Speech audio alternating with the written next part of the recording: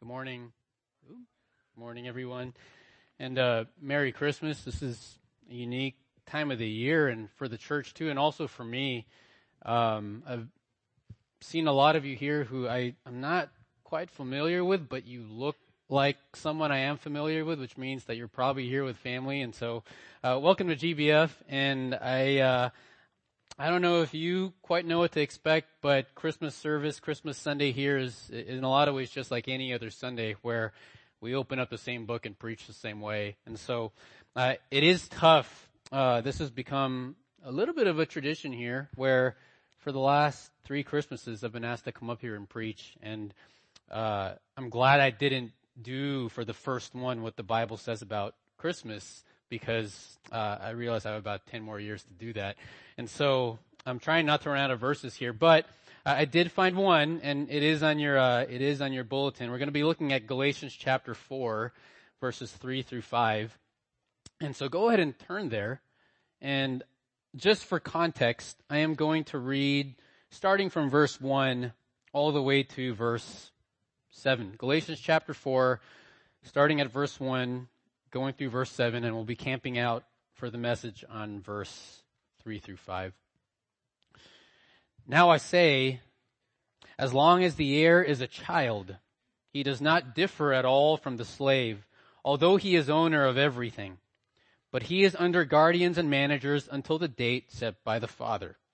So also we, while we were children, were held in bondage under the elemental things of the world. But when the fullness of the time came, God sent forth his Son, born of a woman, born under the law, so that he might redeem those who were under the law, that we might receive the adoption as sons. Because you are sons, God has sent forth the Spirit of his Son into our hearts, crying, Abba, Father.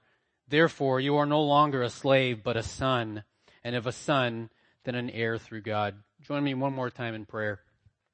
Heavenly Father, we thank you for the opportunity we have here in this country with the tranquility and the peace and the freedom that we have to celebrate Christmas Day, to rejoice in Christ and to be public about it. And we do pray that your word would go forth, that Christ would be magnified, that we would see him and his work and his person for as he is, as you've designed us to see, and that our hearts would be lifted up in worship this morning. And we ask for your Holy Spirit to guide us, to energize our inner faculties, to be able to worship you in a way that pleases you. And it's in your Son's name we pray. Amen.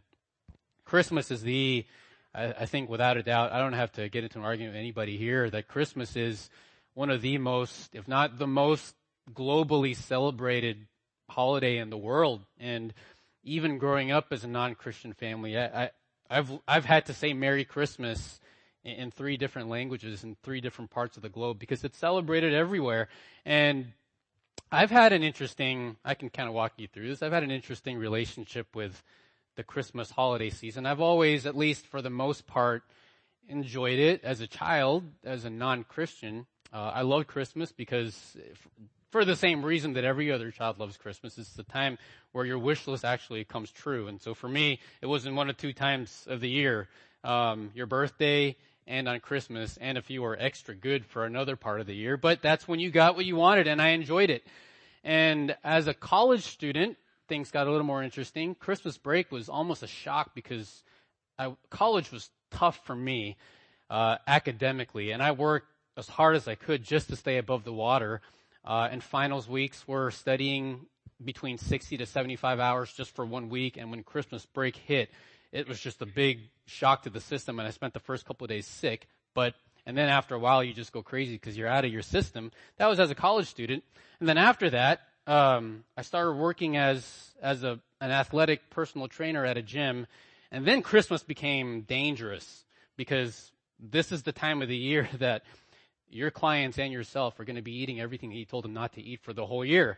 And so you wonder what everyone's going to look like when you come back, which might give you more business, but it might also backtrack things as well. And then as a young father, as a young husband, Christmas at some point got irritating because it meant traveling, and a lot of times it was by car, and I don't like to travel, I don't like driving, I don't like cars, and I also sometimes don't like family, and all of those things got combined during Christmas break. Which we're doing, by the way, today, except we're flying all the way, not just across the country, we're flying all the way across the globe to go see my father, who I haven't seen in 2.5 years. And then, most importantly now, as a pastor, as a preacher, as a minister of God's Word, I started to wonder where in the Bible it actually says to celebrate Christmas Day as a festivity and how to do it. And so, got through seminary, started looking through the Bible. I invite you to turn to the passage that talks about what the Bible says about how we ought to and when we ought to celebrate Christmas. For one, I don't think the word December is in the Bible. I've looked in English and Greek and it's not there. I've looked in Tagalog too. It's not there either. So, Romans 14, verses 4 through 5 says that one person regards one day above another. So certain people in the world think that Christmas is the holiest day in the year. It's the time where people who don't go to church, right, outside of Easter. And for a lot of us, it's a special time to celebrate Christ's birth. But another treats every day alike. Some people don't celebrate Christmas in a way that's any different. December 25th is just like June 5th for them. And let each be fully convinced in his own mind. And so I've come to the conclusion, and if I'm wrong, you can correct me and I'll change my mind. But as of today, I've come to the conclusion that there is nowhere in the Bible that says that we ought to celebrate in the way we do and the time that we do Christmas Day. So, I could choose to celebrate or to preach on what the Bible says about anything on Christmas Day, and you can't come up here and tell me that I shouldn't do that. And I can also choose to, in June, actually preach through the Christmas story, and that wouldn't be a bad thing. I can preach on Christmas in June or in July or in August or any other time of the year. So we don't have to, by mandate as a church, celebrate in a particular way with particular colors and with particular types of sugar Christmas Day on December 25th, or December 23rd for that matter. So, but just like Romans 14 says down the line, whatever we do for the Lord. If we live, we live for the Lord. If we die for the Lord. If we live or die and everything in between, including celebrating Christmas and coming to Christmas service, we do for the Lord. So in other words, if we are going to celebrate Christmas Day, and by the way, the celebration, the festivity of Christmas is not in the Bible, but the day that Christmas celebrates is. And if we are to celebrate Christmas Day, we are supposed to do it recognizing, as Sam Kim had just mentioned right before the scripture reading, the significance of Christmas, and therefore give God the glory that is due because of what actually happened on Christmas Day. And we know that it's not quite that, not just here, but everywhere else. For the most part, from a heart level, from a theological level, people aren't really aware of what the significance of Christmas Day actually is. So Christmas is not only the most celebrated day, it's one of the most commercialized holidays in the world. And the last time I checked on Martin Luther King Day, they weren't selling Martin Luther King chocolates. Because they recognized the gravity of Martin Luther King Day, I don't think, at least you can correct me if I'm wrong, on the Passover, Jewish stores commercialize the Passover. They have other ways to celebrate it, but they don't commercialize it. And the last time I looked, there actually is by the way, don't look right now because you're not supposed to be on your phones right now, but look afterwards, there is a Star Wars nativity set. That's where we've gone as a country, where Jesus and Chewbacca are in the same thing. And I like Star Wars, and I love the Bible. I don't think the two are meant to go together. There's also a Bengali nativity set with a Bengal tiger instead of a sheep right next to Jesus. It's all there. You can check it. We've missed the significance of Christmas, and a lot of it is because we're not fully, at least, in tune with what exactly the Bible says about Christmas Day. And so here's my question. Here's your question. Think about this, and I'm supposed to answer it. If I don't answer it by the end of the service, then stay here for another hour and we'll do it again. Why is the birth of Jesus Christ so significant? And why is it then, even though it's not necessarily explicitly commanded in the Bible, why is it principally, practically appropriate to celebrate Christmas Day the way we do? And so you're supposed to understand why Christ coming into the world is as significant as it is, not just in your personal life, not just in your family's life, but in the context of, as was just mentioned, world history. And maybe then, from a heart level, you'll celebrate Christmas the way it ought to be, with the gravity, with the seriousness, with the joy and the festivity that you ought to, because you recognize what actually happened. And so, in 2016, I had the privilege of preaching on the narrative of Christmas Day, where we walked through Luke 2, chapter 2, verses 1 through 20, and I just walked through the story. In 2017, had the opportunity to preach on what took place behind the scenes on Christmas Day, where Christ, although he is fully God, didn't consider equality with God as a thing to be grasped, but emptied himself and found himself in the form of a bondservant, taking the form of a man, and then humbled himself later on. And today, this is about the significance of Christmas Day, not only in the context of your life, but in the context of the greater world history. And you know, quite frankly, I'm tired of the super fluffy Christmas devotionals. You can drizzle over marshmallows. So I'm going to preach. I prepared a sermon. I'm going to preach. If you're not ready for that, then get ready for it, because you're going to be here for more than 2 minutes. And we're going to talk about the significance of Christmas Day. And to understand the significance, there are 3 things, 3 realities, 3 truths about humanity's relationship to Jesus Christ. So if you're taking notes, you don't have to take notes. I didn't put an outline on the bulletin, but if you're the type that needs a 3-point outline, I have one for you.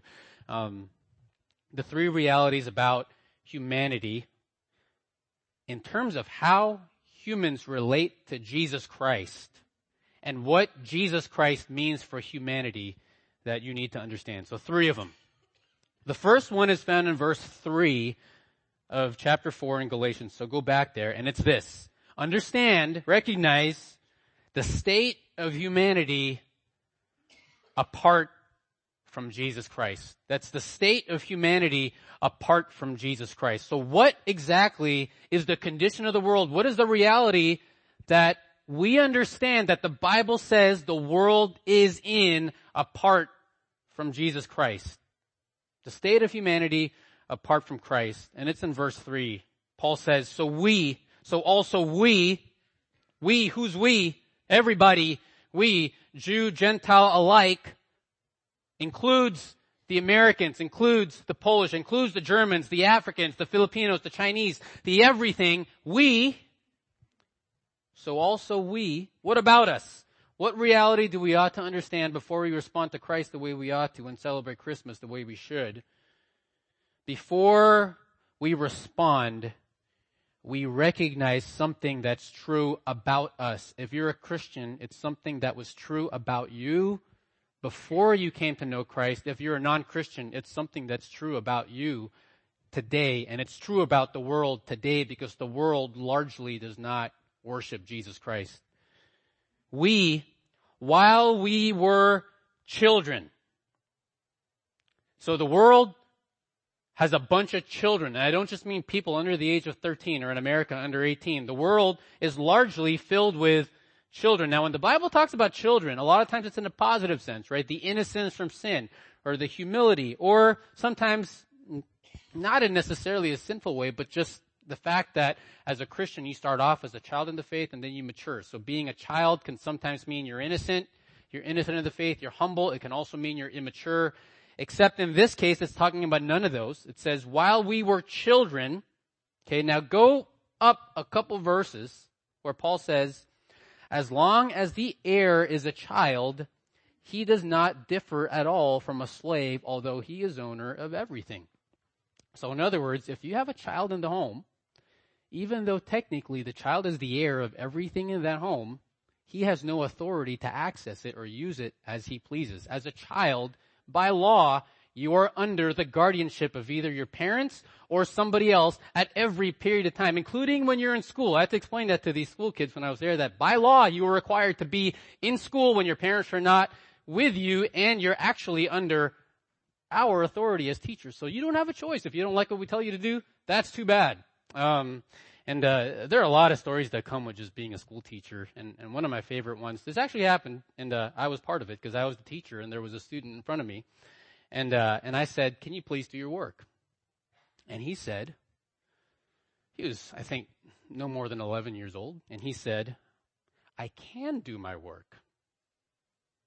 And I said, "Oh, I get it. You're saying you can do it, but you want me to ask you if you may do it." And he said, "Exactly." And I looked at him and I said, "Do your work. You don't have a choice, because right now you're in a democracy outside of here until you get into the classroom, and I'm the boss and you're not. So go do your work." And he smiled and did his work. And so, facetiously enough, but as a child, right? And what Paul's talking about here is back then, and in other countries it's still this way, as a child, you grow up under the guardianship not just of your parents, but guardians and tutors and people in the home, domestic workers, who, although you are the heir of all things and they're not, including the slaves, as a child, because of your age, until the date set by your father where you become an adult, you don't have the freedom that your father does. You, in a lot of ways, are not only just like a slave, but you're below them because you actually have to listen to them.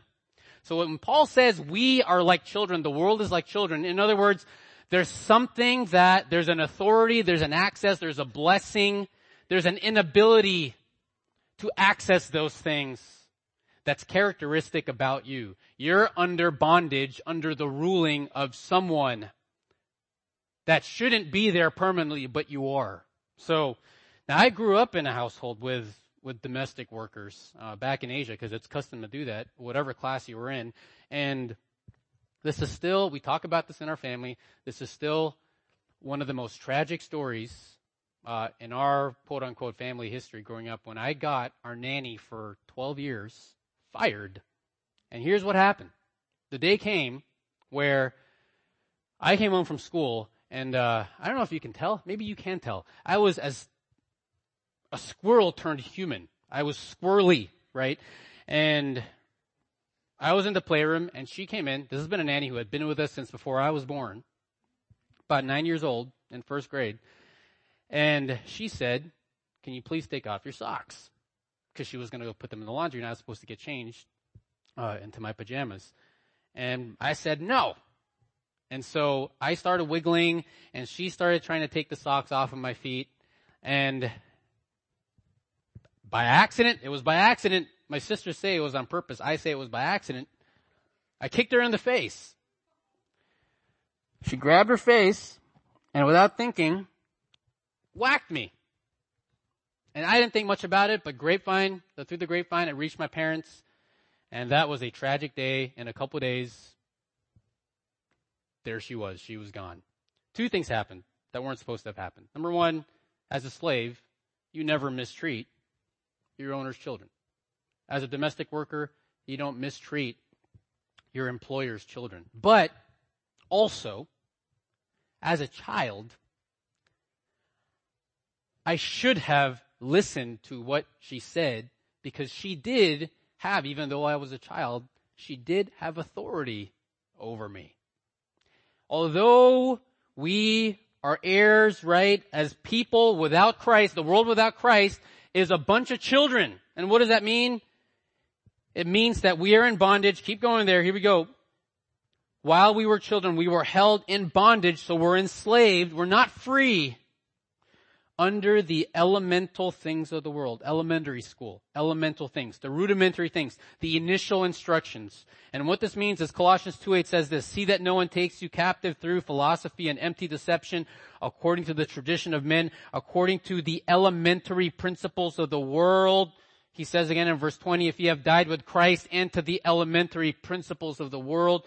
What are the elemental things of the world? It's this. It's any system of teaching, including the Mosaic Law, which in the context is this. It's any system of teaching in the world on morality or ethics or sin and righteousness that is void of Christ and the gospel. It's as simple as that. I'll say it again. the elemental things of the world that the rest of the world is now in bondage to, is any teaching on morality or ethics, sin and righteousness that is void of Jesus Christ and the gospel. Because the world is very, very good in its teaching, any system of teaching, whether it's Jewish law or pagan ritualism, the world is good at exposing sin. What the world cannot do, and any teaching from this world, what the world can't do is actually deal with it. Now, what Paul was saying here is if you were a Jew, you have the Old Testament Mosaic law, which reveals your sin to you and is a tutor. It shows you how you've failed, but it cannot save you from the punishment of your failures. The Gentiles don't have the written law, but they have it in their hearts. And from that heart, right, from that conscience, from that understanding of what's right and what's wrong, has bloomed every system, every world system of religion that we know. So all human beings are aware till this day, whether uneducated or educated, that we live in a world of sin. And there is no system of teaching in this world outside of Christ that can actually deal with it. That's like when people ask, wouldn't you ever want to be a baby again? So you can sleep like a baby and not have to worry about anything else? And my answer is absolutely not. Because I don't want to be in a position where I'm helpless, okay? If I'm a baby, I can't eat the food in the pantry that my parents do. If I'm a baby, I can't drink coffee, which is a nightmare, by the way. I've already had my 2 cups today. If I'm a baby, I can't go on a bike, and even if I do, I have to wear a helmet, which I guess you're supposed to. But if I'm a baby, I don't have the freedom or the ability to access any of the blessings outside of my binky, right? They do work. They work, by the way. As a child, outside of Christ, without Christ, you have no access to the fullness of what God has prepared for you in terms of heavenly blessings. And you are in bondage to the way the world actually is, and there's nothing you can do about it. And, as over the years, this has been one of the most interesting and also one of the most difficult things to do is I've worked with a lot of young people, not by choice, but just by the way things have developed, both first as a tutor and then as a coach and then as a school teacher and then as a youth pastor. And when you work with a lot of young people who are transitioning from boyhood to manhood or girlhood to womanhood, and you watch them grow in their capabilities and also in their awareness of the world. They start to become more aware about what's going on. They start to become more aware about you, about them. They start to become more aware about what their parents do for a living. They become more aware about what the school's all about. They become more aware about what's going on in the world. And they start to come to conclusions and evaluations about things. And what's very, very difficult to watch, especially if you're dealing with a non-Christian youth, is to watch someone in their youth come to the correct conclusion, and it is a correct conclusion, that the world that they live in is messed up. And then they look at you and they say, I hate my life and my family's life and everyone around me is so messed up. And you know it and I know it and there are nothing I can do about it. And if they're a non-Christian, you have to bite your tongue from actually saying, you're absolutely right. Because without Christ, this is the truth. The world is a messed up place. And if you're not convinced, then you go read the news or watch the news or listen to the news. And tell me the world's not a messed up place because of that. And if you're not convinced, then go walk around the city, both the suburbs and the inner city. And just watch. And you'll realize that the only safe place to go is a place without people. And the mountain lions are there ready to eat you, right? So, and if you're not convinced, then go to the family reunion that you're about to go to. And go interact with all those family members who you really, really like, right? Who you're looking forward to seeing this whole break. And if you're not convinced, then go look at the mirror and look at yourself and look at the person you've turned out to be and tell me that you see someone who has failed. For global humanity, life is, as the Bible says it, slavery. And we, apart from Christ, have absolutely no answers as to how to deal with the punishment of sin and the presence of it in this world. So not only are we in sin, but we're trapped. And you're going to find answers from nowhere. Not from school, not from sports, not from universities, not from psychology, not from therapy, not from politics, not from government, not from religion, not from self-help, not from chicken soup from the soul, not from community, not from family, not from charity, and definitely not from money. And definitely not from your own heart. And you know deep down that life is tiring. You've gotten to the end of the year and you've looked at everything that's gone on and how much you've had to fight against not just your own sin, but the sin you see in this world that keeps you and other people in bondage. And you're here and you're thinking, this was an exhausting year, and how am I supposed to do this again next year? Why do you think Old Testament prophets who didn't have Christ, so many of them, in the midst of or after their ministry, looked at God and said, take my life? It's not because of chocolate truffles, right? It's because life is tiring. Because sin is exhausting to deal with. And we are stuck in sin and we can't fix it. And we're stuck in a world that's ridden with guilt and you can't erase it. And we're stuck in futility. It's a rat wheel and you can't escape it in and of yourself. And nothing that the world has in any form of teaching or religion can get you out of it. So yes, the young person who says life is messed up is absolutely right. And don't you dare tell him that he's wrong. Because the Bible says that without Christ, we were children held in bondage under the elemental things of the world. The only thing that the world can do is expose the sin that cannot be dealt with apart from Christ. That's the reality of the world we live in apart from Christ. That is the state of humanity. That's the state of the family. That's the state of a person without Christ. Second is the shift of human history at the arrival of Christ. The shift of human history at the arrival of Christ. Look at verse 4. But when, I love it when the Bible says bad news and then says but, right? This is the best conjunction in the Bible. It's when there's bad news followed by a but when what? What happened? The fullness of time came. In other words, the period or event that every other event was leading to, for which every other event exists. When the fullness of time came, the event that everything was being orchestrated to produce. Now, as a child, and as a high school student, and as a college student, I was much better at math and science than I was in history. I absolutely hated history. U.S. history, European history. I even took art history, and that was the worst.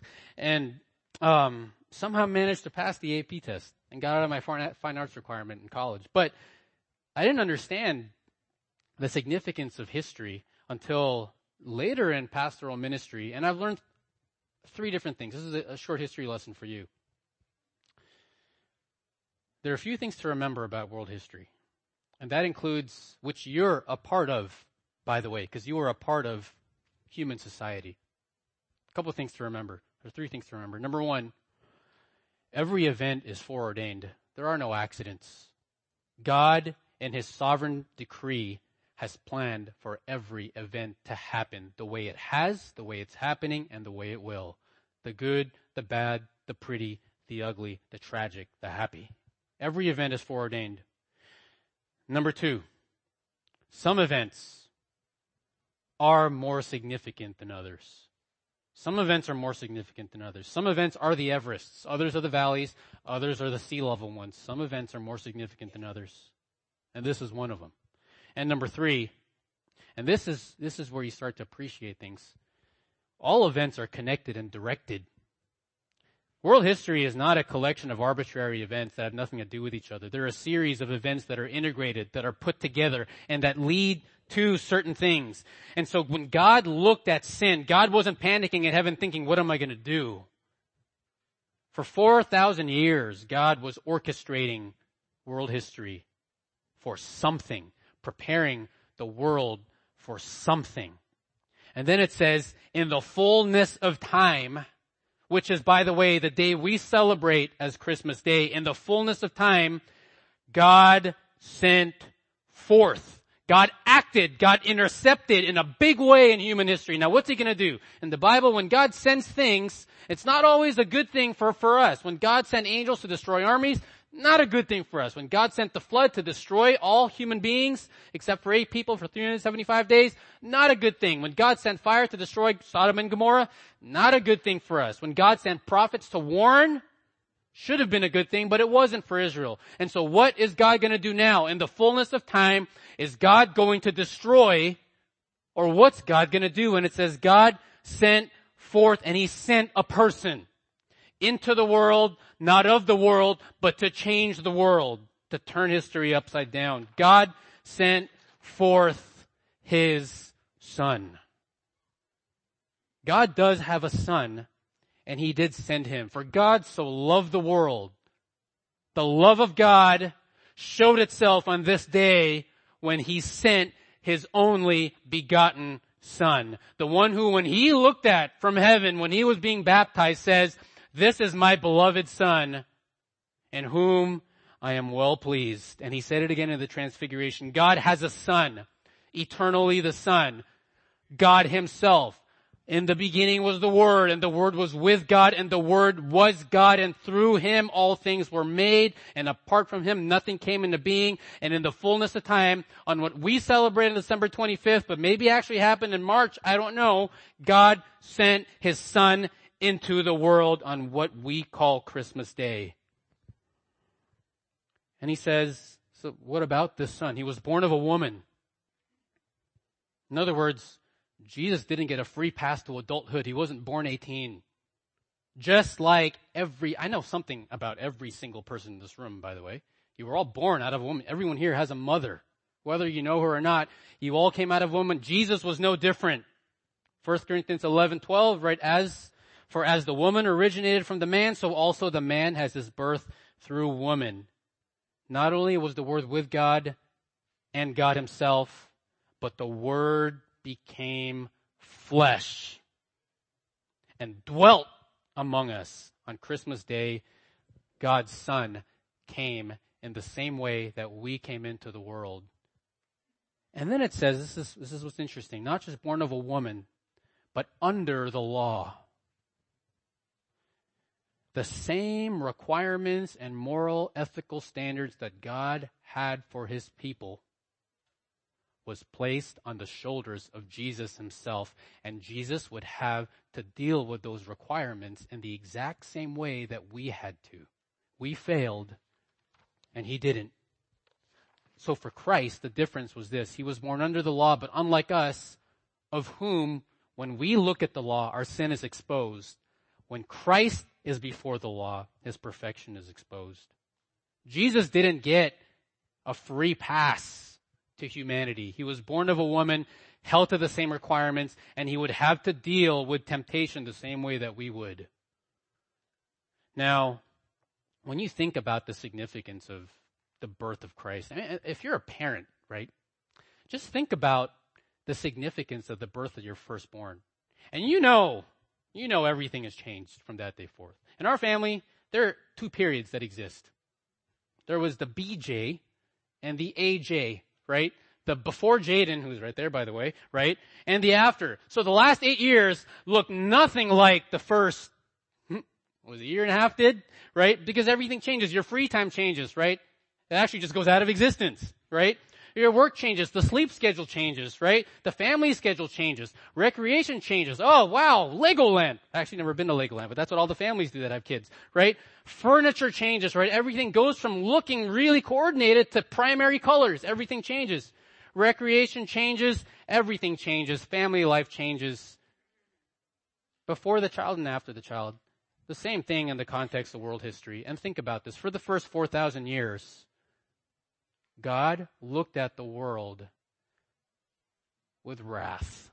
And he still does. There was no answer. There was no good news to be shared for the first 4,000 years. Israel was not called to go around from one nation to another sharing the good news. These last 2,000 years, all of a sudden, God has told his people, go into every nation and preach forgiveness of sins. Go to all the nations and make disciples of Christ. Go to all the nations and preach the good news. So what changed? Why did it go from a no good news world to all of a sudden preach the good news everywhere? It's because of a short 33-year period that you know as the life of Jesus Christ, that was ushered by the birth of Christ, which is what we celebrate as Christmas Day. That short period turned the world upside down. And from that point on, the Gentile world that had strayed from God, that was living in darkness, would be able to relate to God with knowledge in a different way. And the world was not worthy of Christ. When you think about it, John the Baptist said, make ready the way of the Lord, make his path straight. That's quoting from Isaiah. And he said, the one who's coming, who has arrived, is mightier than I, and I am not fit to stoop down and untie the thong of his sandals. Do you understand who you're dealing with when you see Jesus Christ? And yet he came as one of us in human flesh. He experienced every stage of the human life cycle, and yet he did what none of us would do, which was he met even though he was under the law, met every single requirement that God requires of a man, and he did it perfectly, without blemish, flawless. And though we say, hey, I sin because I'm human, Jesus was human and never sinned. And he didn't cheat, by the way. He didn't cheat. In Hebrews 2:17 it says he had to be made like his brethren in all things, so that he might become a merciful and high priest to his people. He was burdened by the same requirements as you and I were. He was in the same flesh and blood that you and I were, subject to the same laws of physiology, had the same emotions that we do. He dealt with the same kind of people that we did. He faced the same temptations as you and I do, and he had to fight those temptations the same way, through the power of the Holy Spirit and through the Word of God. So you look at Jesus in the desert.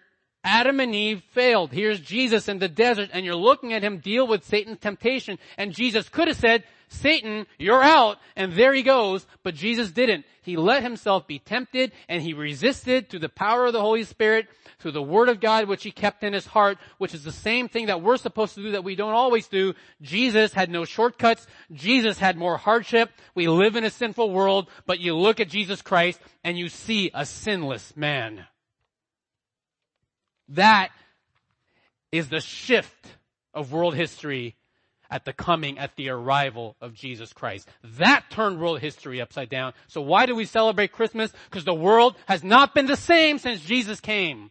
And we have a hope that people didn't before Jesus came. And what is that hope? He came, so what did Jesus do when he actually came? Did he come to show off, or did he come to set free? It says he came born of a woman, born under the law. And verse 5, this is your point number 3. The salvation or the redemption of humanity accomplished through Christ for all those who believe. The salvation of humanity, of God's people, accomplished through Christ. So that he, in verse 5, that he might redeem. We were in bondage. We were enslaved. We don't have the freedom that we ought to, but Jesus came not to show off, but to set free. He came to free us.